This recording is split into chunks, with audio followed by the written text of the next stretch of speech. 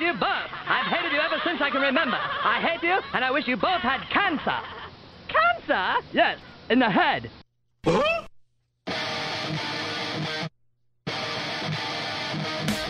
I'm as mad as hell, and I'm not going to take this anymore.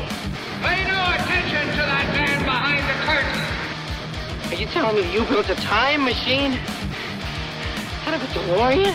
This is the Stupid Cancer Show.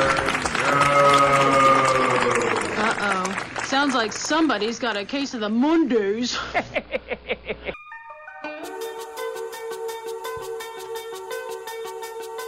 Hello there, children. Hey, kids. People seem to like me because I am polite and I'm rarely late. Don't worry, I got an idea. And now, the host of the Stupid Cancer Show, Matthew Zach. Not that there's anything wrong with that. Because he has a lot of chutzpah. All right.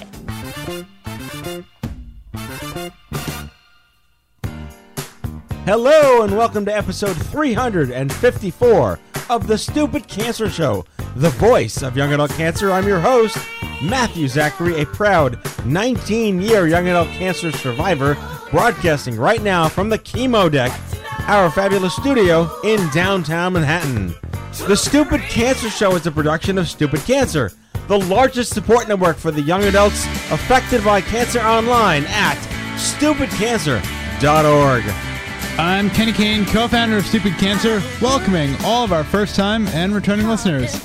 Never miss an episode by signing up for our newsletter and subscribing to the free podcast on SoundCloud, iTunes, iHeartRadio, and Blog Talk Radio. It is not okay that 72,000 young adults are diagnosed with cancer each and every year. So, got cancer? Under 40? Sucks, huh? Time to get busy living, folks, because the Stupid Cancer Show is changing the world, one chemo infusion at a time.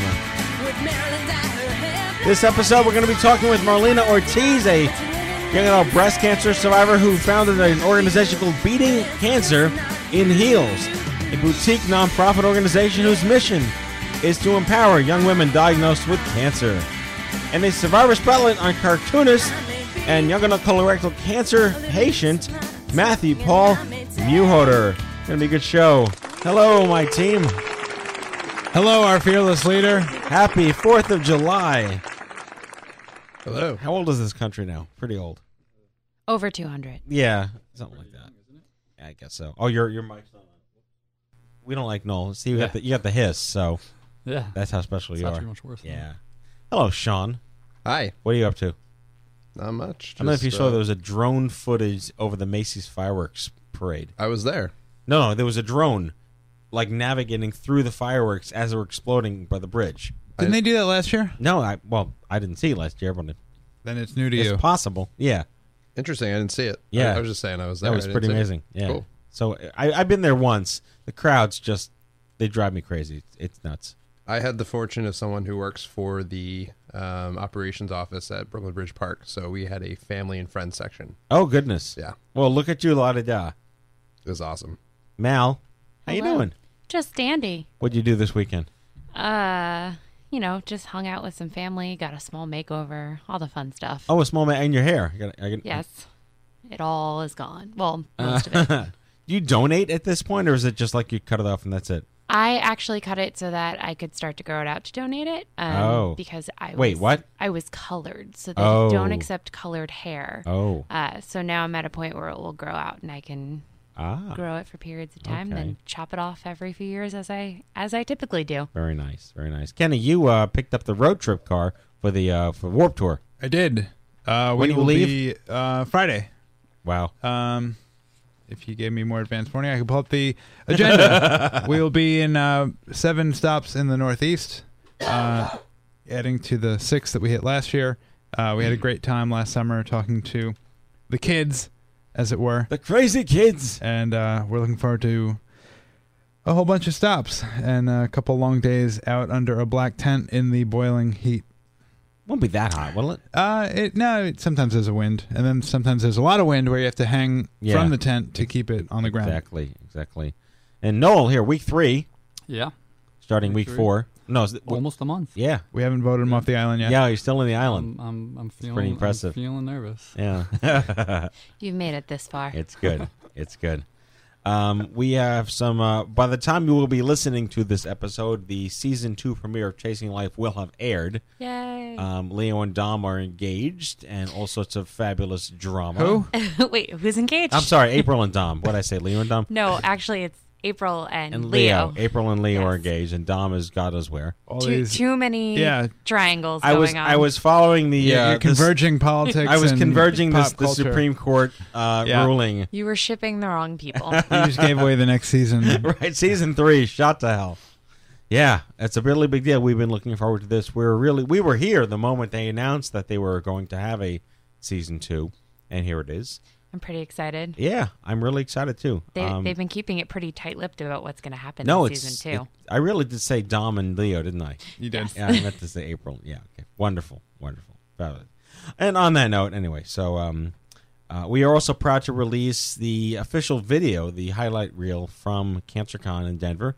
Have you seen the unofficial one? Well, the unofficial one is the one that's been on the website. I was being facetious. Oh, well, nice try.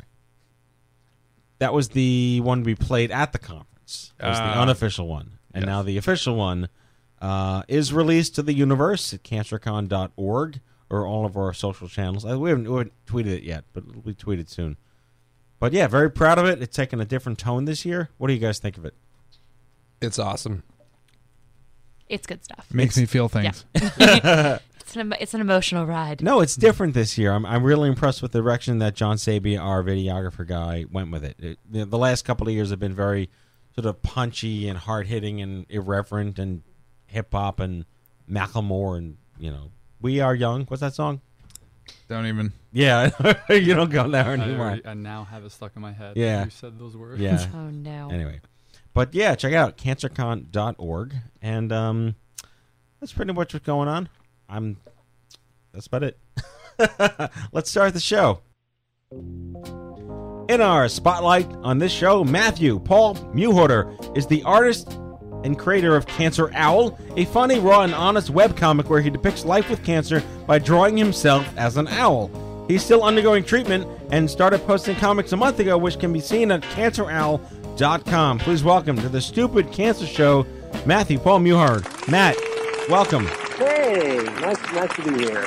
I gotta say, we don't get a lot of guests who are actually in active treatment right now, so it would be interesting to hear your perspective of what is it like to be in active treatment in 2015 to begin with. But before we get to that, colorectal cancer, never anything fun with that. No, yeah, it's a bit of a pain in the butt. I mean, sorry for the pun, but yeah. So the guy's funny. He thinks he's funny. Okay, so.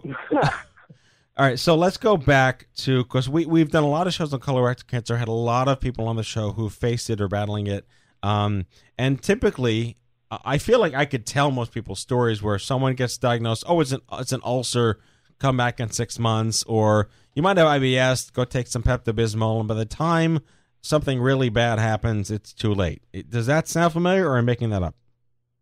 Yeah, no, it's very, very common. In fact, I actually, my surgeon who took care of me, she said that people under 40 who she deals with, and she says 8 out of 10 of all of them end up with stage 3 or 4 colorectal cancer by the time she works on them. I was one of the rare ones to be a stage 2, an early stage 2. She said I was like basically 2 out of 10 that shows up basically at her office with, an early stage, but most of the time, almost always, she gets a late stage person under 40.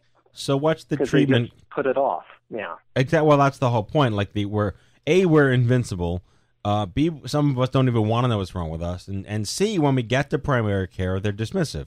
So you have to figure out how to pick your battles, I guess. That's absolutely it. In fact, when I went to my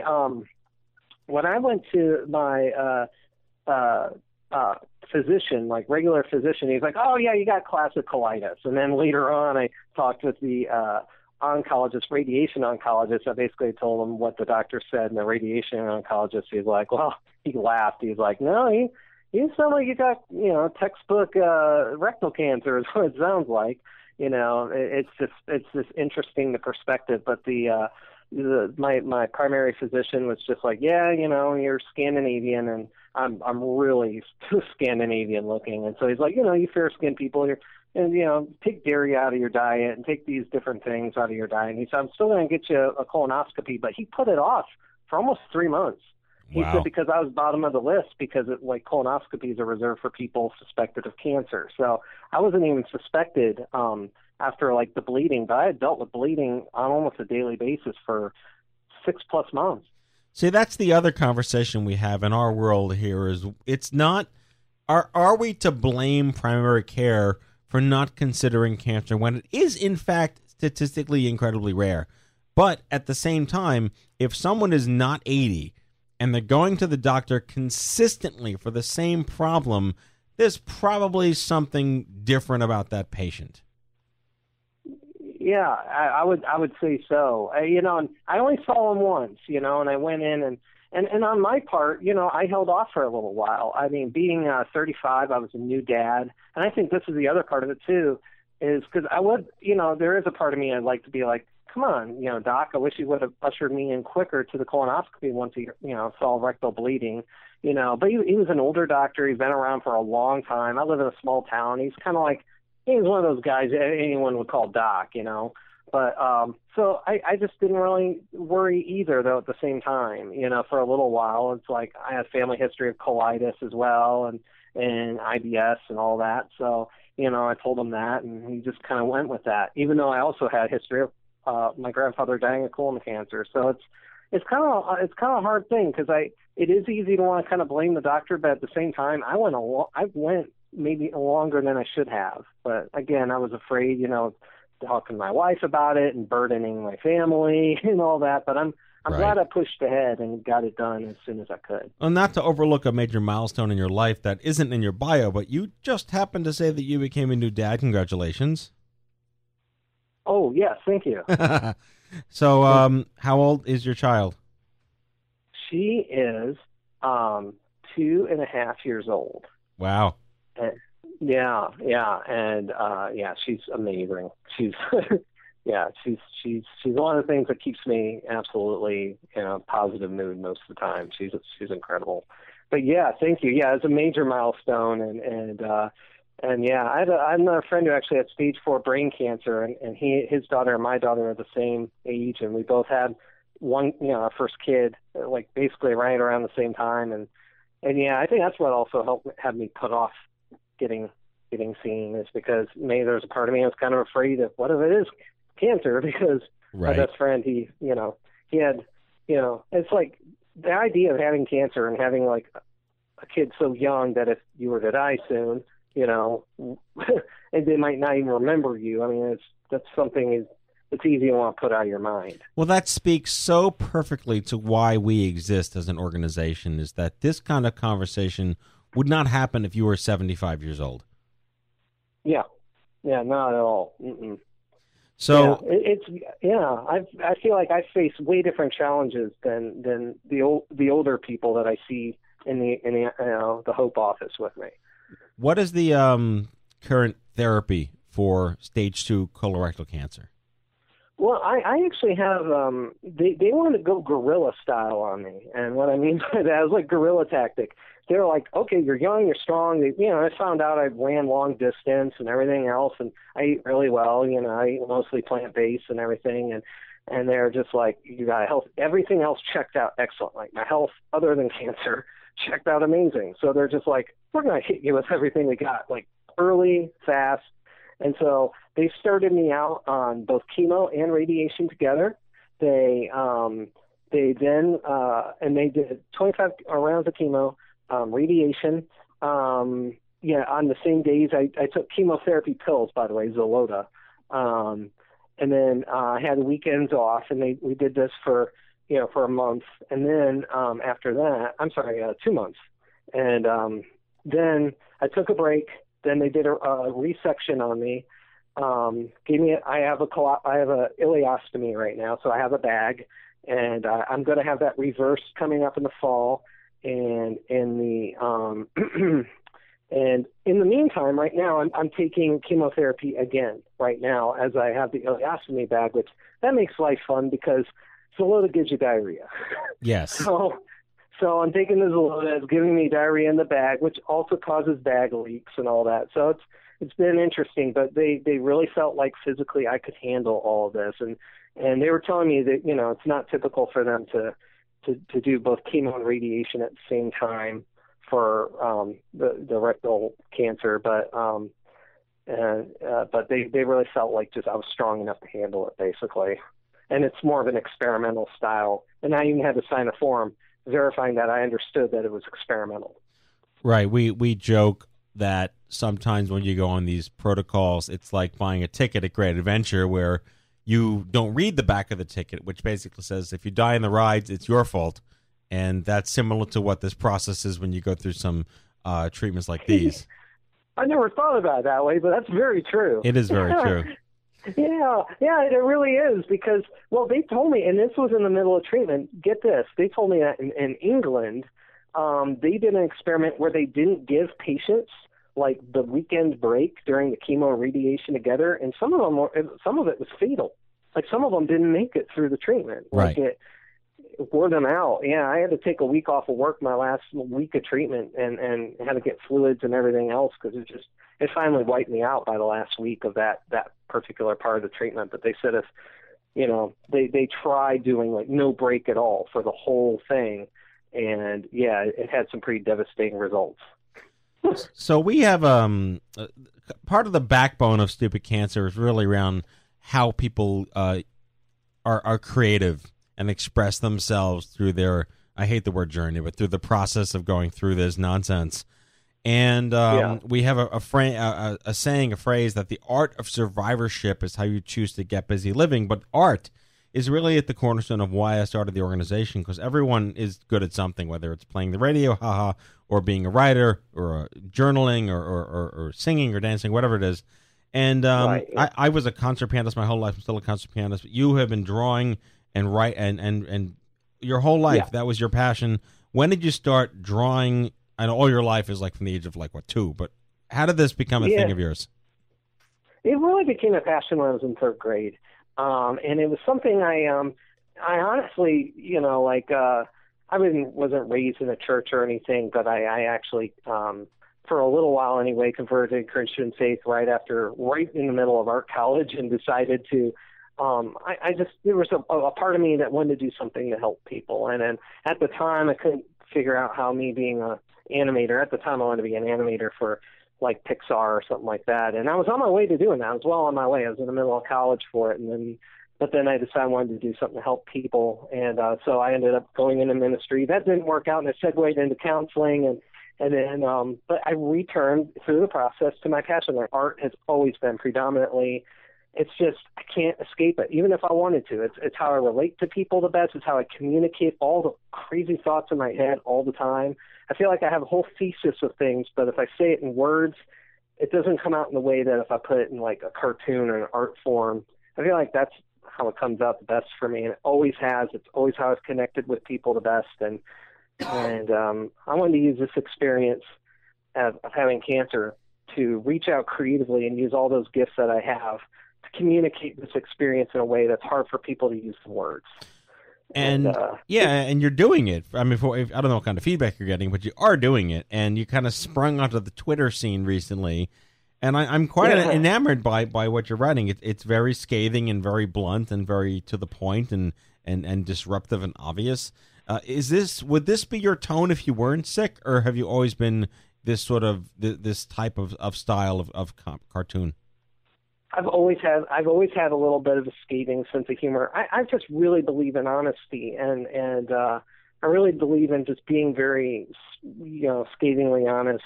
I just believe, tell the truth, and people, that's what people want to hear. And it's not always benefited me sometimes. I actually did a cartoon before this that did pretty well for a little bit. It was called Bleat. It used sheep. And this was, I haven't, for the record, I haven't been to church in like 6 years. So I was at the time a little bit raw. And so I tackled topics of faith and religious organizations as well as politics and stuff, and I used it using a bunch of sheep. And it worked out really well. But yeah, but really after getting sick, I felt like after I got diagnosed with this thing, I felt like I had complete permission to be absolutely honest. And I'm not afraid. It's almost like the Breaking Bad, like Walter White thing. I get Walter White now. Like I kind of get, I don't want to commit crimes or sell meth or anything, but I get just being absolutely you, and you only have this one life to live, and might as well tell the truth and be you. And so, yeah. I was reading your strips, and they're really, really, really well done. CancerOwl.com. But as a quick sidebar, I'm fairly sure no one had ever thought to register that domain until now. Yeah, I know. I was squinting because I love the name of it, and I was hunting and Googling and seeing if other people are doing cancer comics. As far as I can tell right now, I'm the only game in town, and so that's kind of exciting too, and it's like kind of like a space I don't think anybody's really occupied yet. So I found that pretty cool. And yeah, absolutely. Cancer Owl is a domain name that was open, and I checked, and I got lazy, and I let it alone for a while. I'm like, oh, shoot, am I gotten taken? Nope. And it's open in all of them too, by the way, all the domains. There's no Cancer Owl whatsoever. No, and you'd think after 25 years of domain registrations, they'd all be done, every possible word permutation, but you got it. Tell us real quick, why an owl? Oh, yeah. Owls have always been my favorite animal. I'm intrigued by those things. 8 eyelids, the way they turn their head around and all that stuff. But a couple of reasons. Like, for one, is my favorite animal. And for one, I felt like I could draw something that I could draw over and over again. When you're a cartoonist, you want to draw something you feel like you can replicate a lot and draw on different angles with different emotions. And an owl is so expressive. And as well as they're also, owls are like symbols of wisdom. But someone else told me, it was actually a cancer patient that wrote me. I've been having a lot of cancer patients writing me privately and thanking me for the comic. And one of them wrote me and said, well, did you know that owls are also a sign of good luck? And I was like, yeah, I actually forgot about that. So, and also owls are kind of right up there with cats as far as Googleability. I mean, this is something I want to get out. I want to spread on the internet. I want people to see. So I'm like, people look at owls, sloths, cats, it's kind of up there in the animal kingdom on the internet. So that was, I was kind of thinking that way too. I mean, just on the header of your homepage, if people go to CancerOwl.com, the owl is in a waiting room with looks like a little fuzzball. But there's a sign on the wall that says, Cancer Center, please do not die while waiting, thank you. And I think that just totally speaks to exactly our attitude. Yeah, absolutely. Yeah. I really wanted to capture. I really want people. Well, ultimately, I did a comic for me first. If it's not therapeutic for me, then it's not going to be therapeutic for anybody else. And then I do it for my fellow survivors and cancer patients as well. That's for them next. And then after that, I hope other people can really benefit. And one of the things I try to do in my strips and in that header is I try to put people in my shoes, what kind of create that emotion and then that feeling. And the little fuzzball, by the way, is my personification of cancer. Ah, okay. He's going to be showing up. Yeah. I mean, your strips deal with everything from the cost of healthcare, like you open the mailbox and a billion, envelopes fly out, to how, chemo as sort of like this anthropomorphic ogre that just squashes you and ruins your weekend. And it's so emblematic and it's so well done. Obviously, I could ask you, where do you draw your inspiration from? Because that's pretty self-evident. But prior to getting sick, what were your other sources of inspiration? Oh, absolutely. The reason I started cartooning in the first place, other than jealousy of another kid who was better at art than me in school, it was in the 3rd grade. I found I was kind of good, and this other kid was better, and I just want to get better than him. But I absolutely loved, and I did. But I got a hold of. I just loved Garfield, and then Calvin and Hobbes, and I loved I love the tension that like, Garfield creates in the comics. I always have. I always loved the attitude that Garfield had. So, Garfield's attitude and just sort of like, yeah, screw you sort of thing, like I loved it as a kid. There was just something bold and brassy about Garfield I always loved, and especially the old comics. Those were my favorites, like the early 80s ones. And then Calvin and Hobbes, just the artistry, the storytelling, and I loved how Calvin and Hobbes, like Calvin just, like, how Bill Watterson, the creator, would just create these worlds that, Calvin put himself in, and that really inspired me as well. Of course, Maurice Sendak, the huge one. The Giving Tree is my favorite children's book ever, and that really inspired me. And they're just so honest. In fact, Maurice Sendak once said, tell them whatever you want, basically referring to children, tell the truth. And I just felt like all of it's so truthful and honest. And I think that's what I really connected to. And but there's a plethora of other artists. I could go on forever. Sure. I think there's a Bill Watterson documentary coming out soon, isn't there? It came out a while ago. Oh, it did. It's called Dear Mr. Watterson. And also there's a better one than that, though, because I watched both. And the better one than that was called Stripped. You can watch about the process and inspiration that all the different artists do. And there's actually an interview with Bill Watterson. It's a phone interview, but it's probably the most recent interview he's done in decades. Yeah, he's been very reclusive all these years. He's kind of a mystery human being. Very mysterious, but very, very, very honest in the work he does. Like, he's all about the craft. And that's why, like, comic nerds love him. Other people are like, yeah, I have all these great memories of being a kid reading them, but, like, people are into, like, comic art. Where he's like, we hold him up at such a high esteem because he just, never sold out to the man, and that right. sort of thing. And exactly. He just always told the truth. And when he started to feel that Calvin and Hobbes was becoming, he was under too much pressure to merchandise and do all that, he backed out. He was like, I'm done. I think I can do everything I could do with this strip, and we're done. It's pretty ballsy. I thought it was pretty awesome. Yeah. No, it's clear you are incredibly passionate about this, and I get that entirely. I wanted to ask you just one or two more questions because we're running out of time.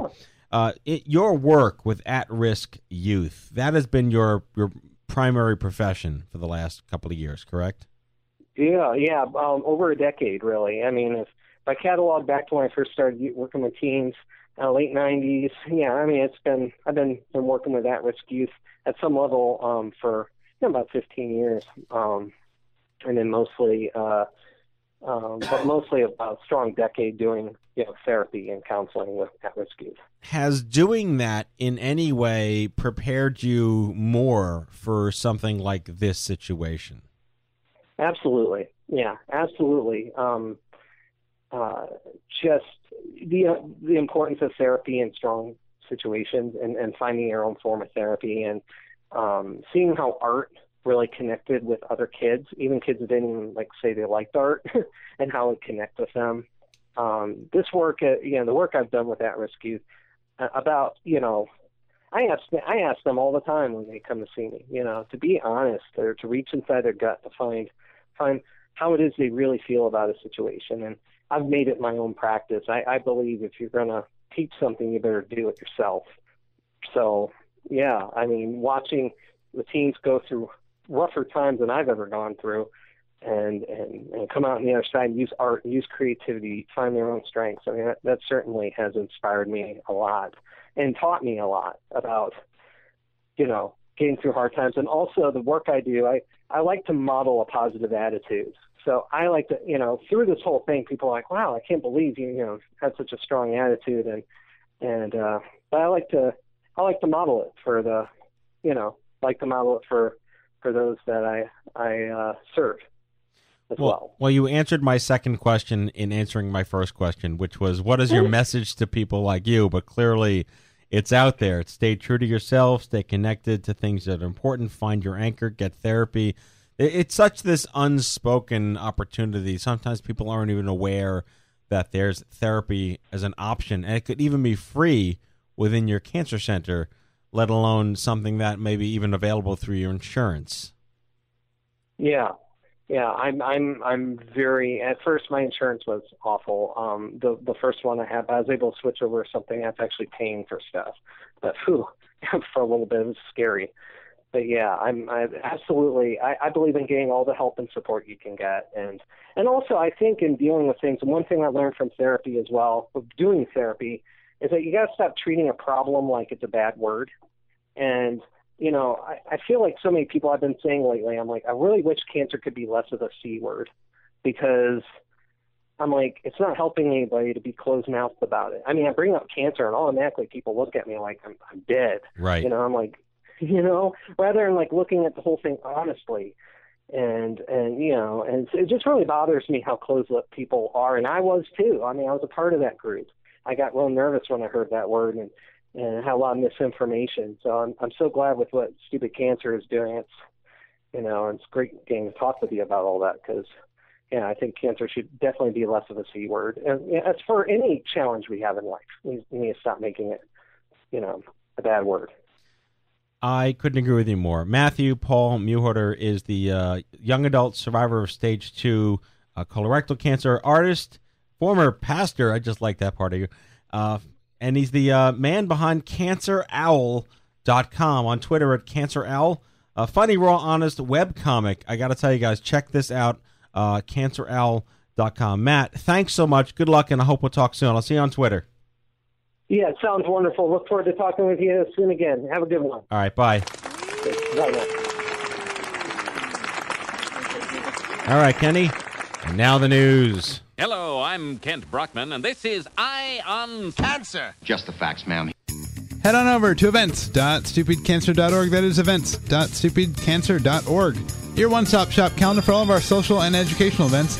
Nationwide, something could be happening in your neck of the woods, and we certainly don't want you missing out. All right, a couple of meetups happening in Denver, Colorado, Des Moines, Iowa, San Francisco, California, Rochester, New York, Clifton, New Jersey. If you'd like to host a meetup, visit stupidcancer.org/meetup. Cancer's lonely. We got a cure for that. We are talking about Instapeer, our new mobile app that brings instant anonymous peer support to anyone affected by cancer. Available now for download in the App Store for iOS and Google Play, most Android devices. It is time. Instapeer.org. We launched a newsfeed aggregator on Tumblr for all the articles, blogs, and stories we couldn't possibly have the time to post on social media. Check out what we're reading 24/7 and don't miss a beat. Subscribe at stupidcancer.org/feed. Cancer is expensive. We're proud to announce CancerMadeMeBroke.com, a national partnership with Give Forward, the #1 platform to start a medical fundraiser. You didn't ask to get sick, and your community wants to help. Visit CancerMadeMeBroke.com to learn more and start your personal fundraiser today.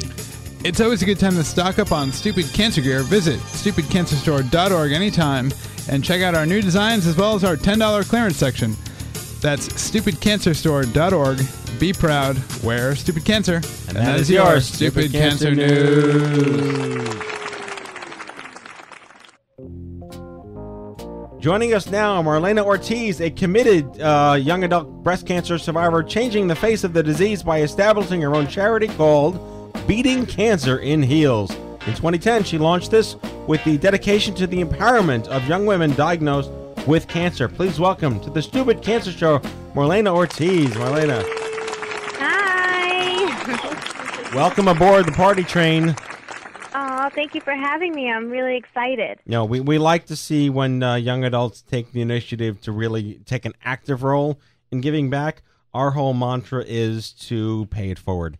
And I think you are a good example of that. Oh, thank you. I'm trying. Yes. And we had the pleasure of meeting recently at the I Had Cancer reunion, right? Yes, and I had a lot of fun. It was great. I was so happy to see you. I've been wanting to talk to you for so long. So when I saw you, I'm like, yes, I have to go talk to him. Yeah. So breast cancer gets a bad rap because people are sick of pink. I think you are sort of on that boat. You don't really reek of anything that is egregiously breast cancer. And I think that's something that's a lot of pride around that. Yeah, sorry. It's good. It, you know, Well, I guess it made its point, right? And so now it's just so much, and it's a lot. But kind of what bothered me, I mean, I've always liked pink, the color, more fuchsia. But right. What bothered me, I guess, when I was going through this, one of the things that bothered me was it didn't matter to me what type of cancer you had, where it was. It was that we were in this together, in this suffering from this disease. And so I couldn't believe there were so many organizations that just catered to one cancer, and I just felt like, wow, what if I had this other cancer? Could I not get the support? And so, when I decided to come up with this logo, one on the ribbon, or the piece of ribbon, it's not shaped in that way, is purple for all cancers, that lavender color, because I wanted to make sure that people knew that it didn't matter what type of cancer it was, is that we understood, and so it became too much. I got so many ribbons and pink stuff, it was just crazy. Right. So I like to, when there's a young adult survivor on the show, I really like them to go over the origin story of their initial diagnosis, because everyone is different, but there are all these incredible trends across everyone's story that are very similar. And, right. Things about like not being able to find the right doctor, or not being taken seriously, or, in your case, if there are self-exams, who takes you seriously? Who do you go to when there's a problem? Finding peer support. Who's going to look at you that you're not 80 years old with breast cancer, those types of stories. So you were a little pup, 25 years old when you're diagnosed. I know, I was a baby. so young. Yeah, and so I had this lump for, I don't know, a couple of years prior to that. I did get breast implants just because I wanted bigger boobs, right? And how ironic.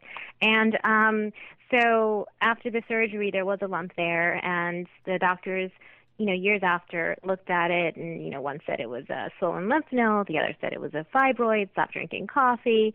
And, I never thought of anything. I looked at doctors as angels. I mean, they could do no wrong, right? Who was I to question? And so finally, I think I went to another doctor, and I went there for a cold, and I said, well, I'm in here. Can you just look at this, second opinion, right? And I didn't connect the dots previously because, again, I was never thinking of cancer, never had a family history, never talked of the word. It was just never a thought in my mind. And from there, boom, he gave me sonogram, biopsy, lumpectomy, boom, boom, boom, cancer at 25. What? What did you just say? And it's been quite the roller coaster since. I mean, I was at the time of my life, I was really felt on top of the world. I was living on my own and working and just feeling so empowered by this time, right? 25, yay, made it, right? And then I got hit with cancer. And so when the doctor told me in front of my parents, I said, oh gosh, I have to beat this. I'll do this, right? I have to. Look at their faces. I got to do it. But when he said I was going to lose my hair, I said, oh, no, wait a minute. What? And that was really hard for me. I think that I'm a very strong person. I've been, raised by survivors, right? But when it came to that part and just being young and having to lose my hair, now you're going to see cancer. Now it's really going to hit you. Right. And so that's where the struggle and kind of the reality started to come about, so from there, I started the chemotherapy and the radiation, and through this process, I reached out for support from other survivors. And when I explained how upset I was about my hair, one survivor said, "Oh, don't worry, it'll grow back." And I was so upset that she was minimizing the feelings, because I was looking at her as my angel of hope, right? Because at the time your mind plays, and and I said, "Oh my gosh, and now I was feeling bad about feeling this way." And so I would talk to other people in passing and other girls going through it, and I would express it to them, and they said, oh, my God, I feel the same way, but I felt guilty, and I didn't want to talk about it. And I said, oh, boy, we need to talk about this. This needs to happen because, this is a part of your life, and you're young, and you thought it was going to go this way, and now it's going that way. And, when you think of cancer, you think of losing the hair and then, the skin and da-da-da and being sick. And so at the time I said, you know what, I'm going to be the change that I want to see because I didn't find her, right? I didn't find this person I was looking for. And I said, I'm going to beat cancer in heels. And so I went to all my treatments and I wore high heels and my hair, I wore the head wrap, in a really cool, funky way. And I was probably like the most annoying person in there. I'm like, you know, clack, clack, clack, clack, clack with my shoes. And I would write funny sayings on them. But it was my way of keeping my sense of self, you know. And so I think that's, you know, what I try to deliver, this message of, you know, keeping your sense of self while you're going through this, whatever it is. You know, it doesn't have to be shoes, obviously, but for me it was, and that was really important because that gave me courage and strength and hope, and it gave me a sense of normalcy with all this change, you know. What were you doing as a career at 25 years old, and did this completely destroy or interrupt that, and what are you up to now besides the charity, if not just that? Yeah, and so I was a marketing manager for a company and out in the city, but I just started there. I was probably a couple of months in, and so you know, obviously health insurance is the issue, right? And so I had to leave my job, you know, so everything from moving back home, you know, so leaving the beautiful apartment that I was in, I had to go back home. So life really went backwards for me, and so I had a lot of time to think and process and. You know, and I deal with my own anxieties, right? And so it was a lot. And so now I went and I got certified at NYU to become a life coach, and I work for a wellness center online. I do virtual coaching, which is really cool, and I work on this. And I merchandise for a store actually that is a nonprofit in itself for children with chronic illness. So. Yeah, so that's kind of what I've been doing. So during the course of your diagnosis, we'll call it the comedy of terrors, so to speak, was there any conversation about your fertility? Oh, yeah. So there was a little conversation. I felt like it could be more. It was a lot going on. It's a lot to process. You know, I mean, 1 minute you're, oh my God, am I going to live? But now I've got to decide if I want to preserve eggs and talk about that, you know, and then, you know, the finances behind it. I think more needs to be talked about. You know, I think that someone should kind of sit with you for an hour, if not more, right, and really kind of get into that part. Yeah. I mean, you know, maybe times have changed. Again, it's been 6 years since this, but yeah, I felt like more should have been talked about. And that's pretty heavy, especially, you know, again, at that time where people are getting married and having babies, you know? Right. But yeah, when you're not 80 years old. It was overwhelming. So you mentioned before that you had said something to another survivor about losing your hair, and she didn't give you the response you were hoping for. What could she have said that would have made it better? I know. That's it. I understand. Right. That's it. It's just that simple. You know, there's a process, right? And you've got to grieve, and you've got to talk about it, and then you've got to try to move forward. And you can't rush that process, right? I mean, it's 6 years later. I still have to wear extensions. I mean, you know, because of the tamoxifen I'm on, I have thinning hair. And so it's still an issue for me. Is it going to, you know, ruin my day? No. Does it make me upset sometimes? Yes. Do I learn to cope with it and come, you know, and deal with it? Of course. But there needs to be more empathy because you can't fast forward. I know this now, but someone who's shaving their hair in the moment or who's going to does not understand that, and nor do they have to. It's a process to go through, you know, and to get through that and empower yourself. But it shouldn't be rushed in 2 seconds, if that makes sense. If I can ask, we do a lot of work in what, you know, they say disparity groups. I don't like to use that phrase because it really paints a negative picture. But as a Latina woman, have you experienced any cultural differences in appreciating cancer with your friends, with your family, in terms of perception and attitude? No. And I coach a bunch of girls from all different nationalities, and I don't know. For me, I don't see a difference. It doesn't matter to me. I didn't feel any differently. So I'm going to say no. No, that's a good answer because it's a very different answer than what you're used to getting over the years, where it's becoming, I would say, normalized, as much as normalized can mean normalized in that sense, where we're not seeing those types of things to be triggered nearly as much. I mean, you're very well spoken, clearly, and congratulations on your pathway to becoming a coach. That's very exciting. Oh, thank you. Clearly, we are doing things that we didn't plan to do, and we're making the most of bad situations. Right. What do you specifically hope to gain by being a coach, and what is the specific? Because it's very easy to say what's your message to people like you, but when they're in that crisis moment, when life goes all Charlie Brown teacher on you and nothing makes any sense. Who is that person? And if that person is you, what role is that when you step in at that incredible moment of crisis? You know, it's a good question. I think, you know, and I ask these girls, you know, or they tell me, you know, and so because I want to know kind of what am I doing for them, even though I see it, but I want the feedback. And it's been, you know, I'm someone who understands, right? So I've been through this. And obviously I have the credentials behind it, but I guess why I wanted to do this is what I loved about coaching is that it focuses in on the present and the future. So I'm here to talk about what's happening right now and how could we get through the next step, whatever it is, right? Because you can get to the next step, and it could be the tiniest little step, but you can get to it. And sometimes it feels like you can, and it's overwhelming, and you just can't see your way through. And I'm here to kind of to pull you towards that direction with your permission. No, and that is exactly what people need. They need that permission to accept that this is what they're going through and to trust.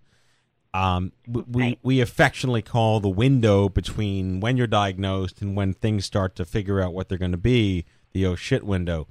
And that's when, I mean, I know I could speak for myself. That's when my dad and I could have used somebody to step in and navigate us through the process that we could have trusted. We didn't have that, but that was 20 years ago, and a lot of people don't have that even today. So who better to step into that window with you than someone who's been there and done that?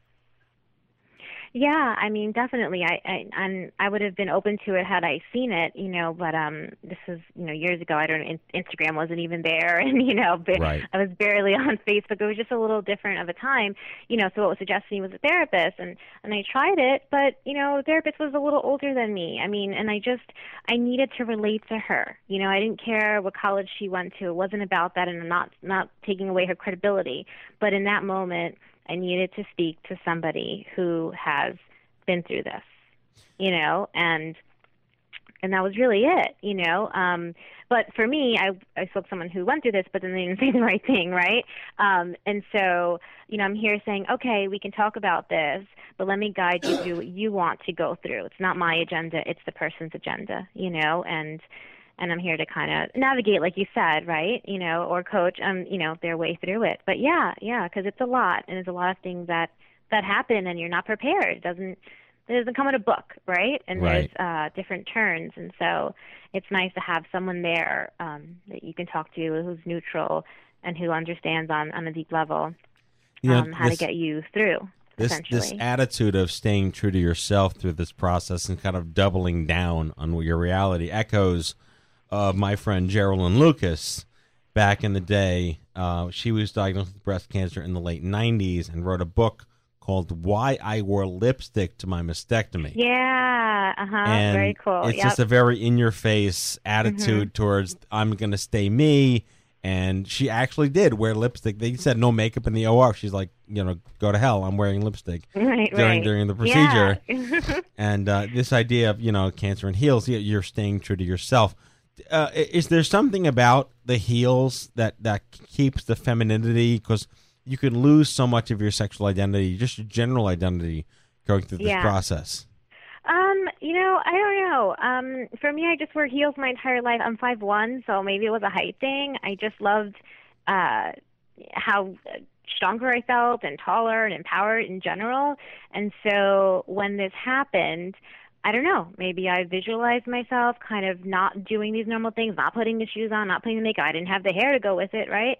And so for me, it just was saying I'm here, you know, and I'm myself as much as myself can be while things are changing. I mean, I brought them, my mom, I remember I caught a fever. I was in the hospital for 5 days, and I was terrified, you know, having cancer and being in the hospital. And so she said, what do you want? What do you need to bring? I'm like, bring my shoes.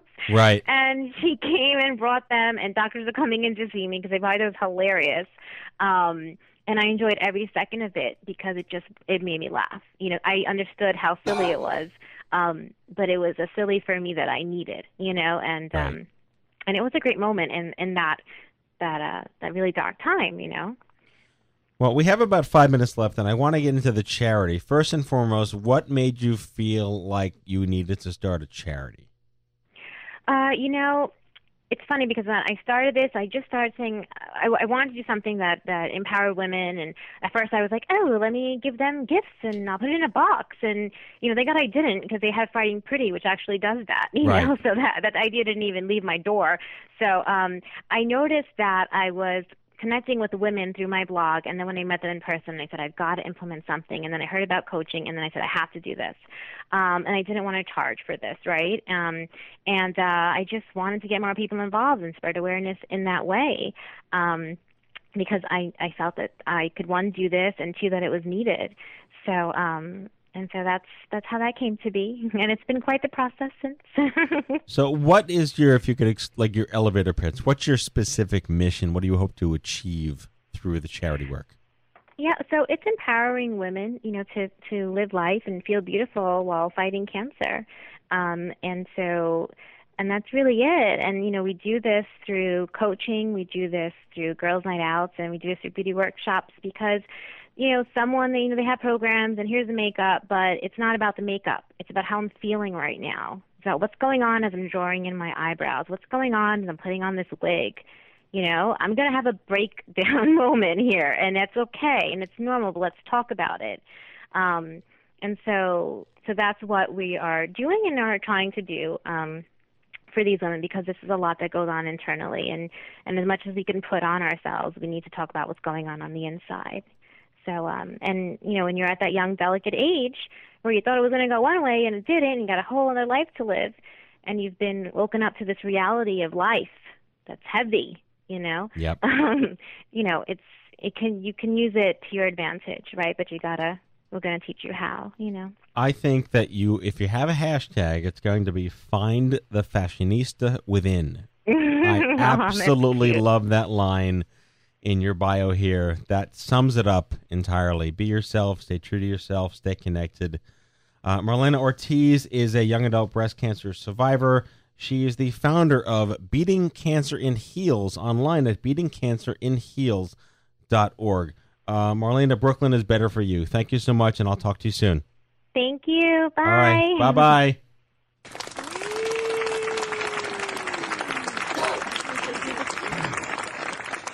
All righty.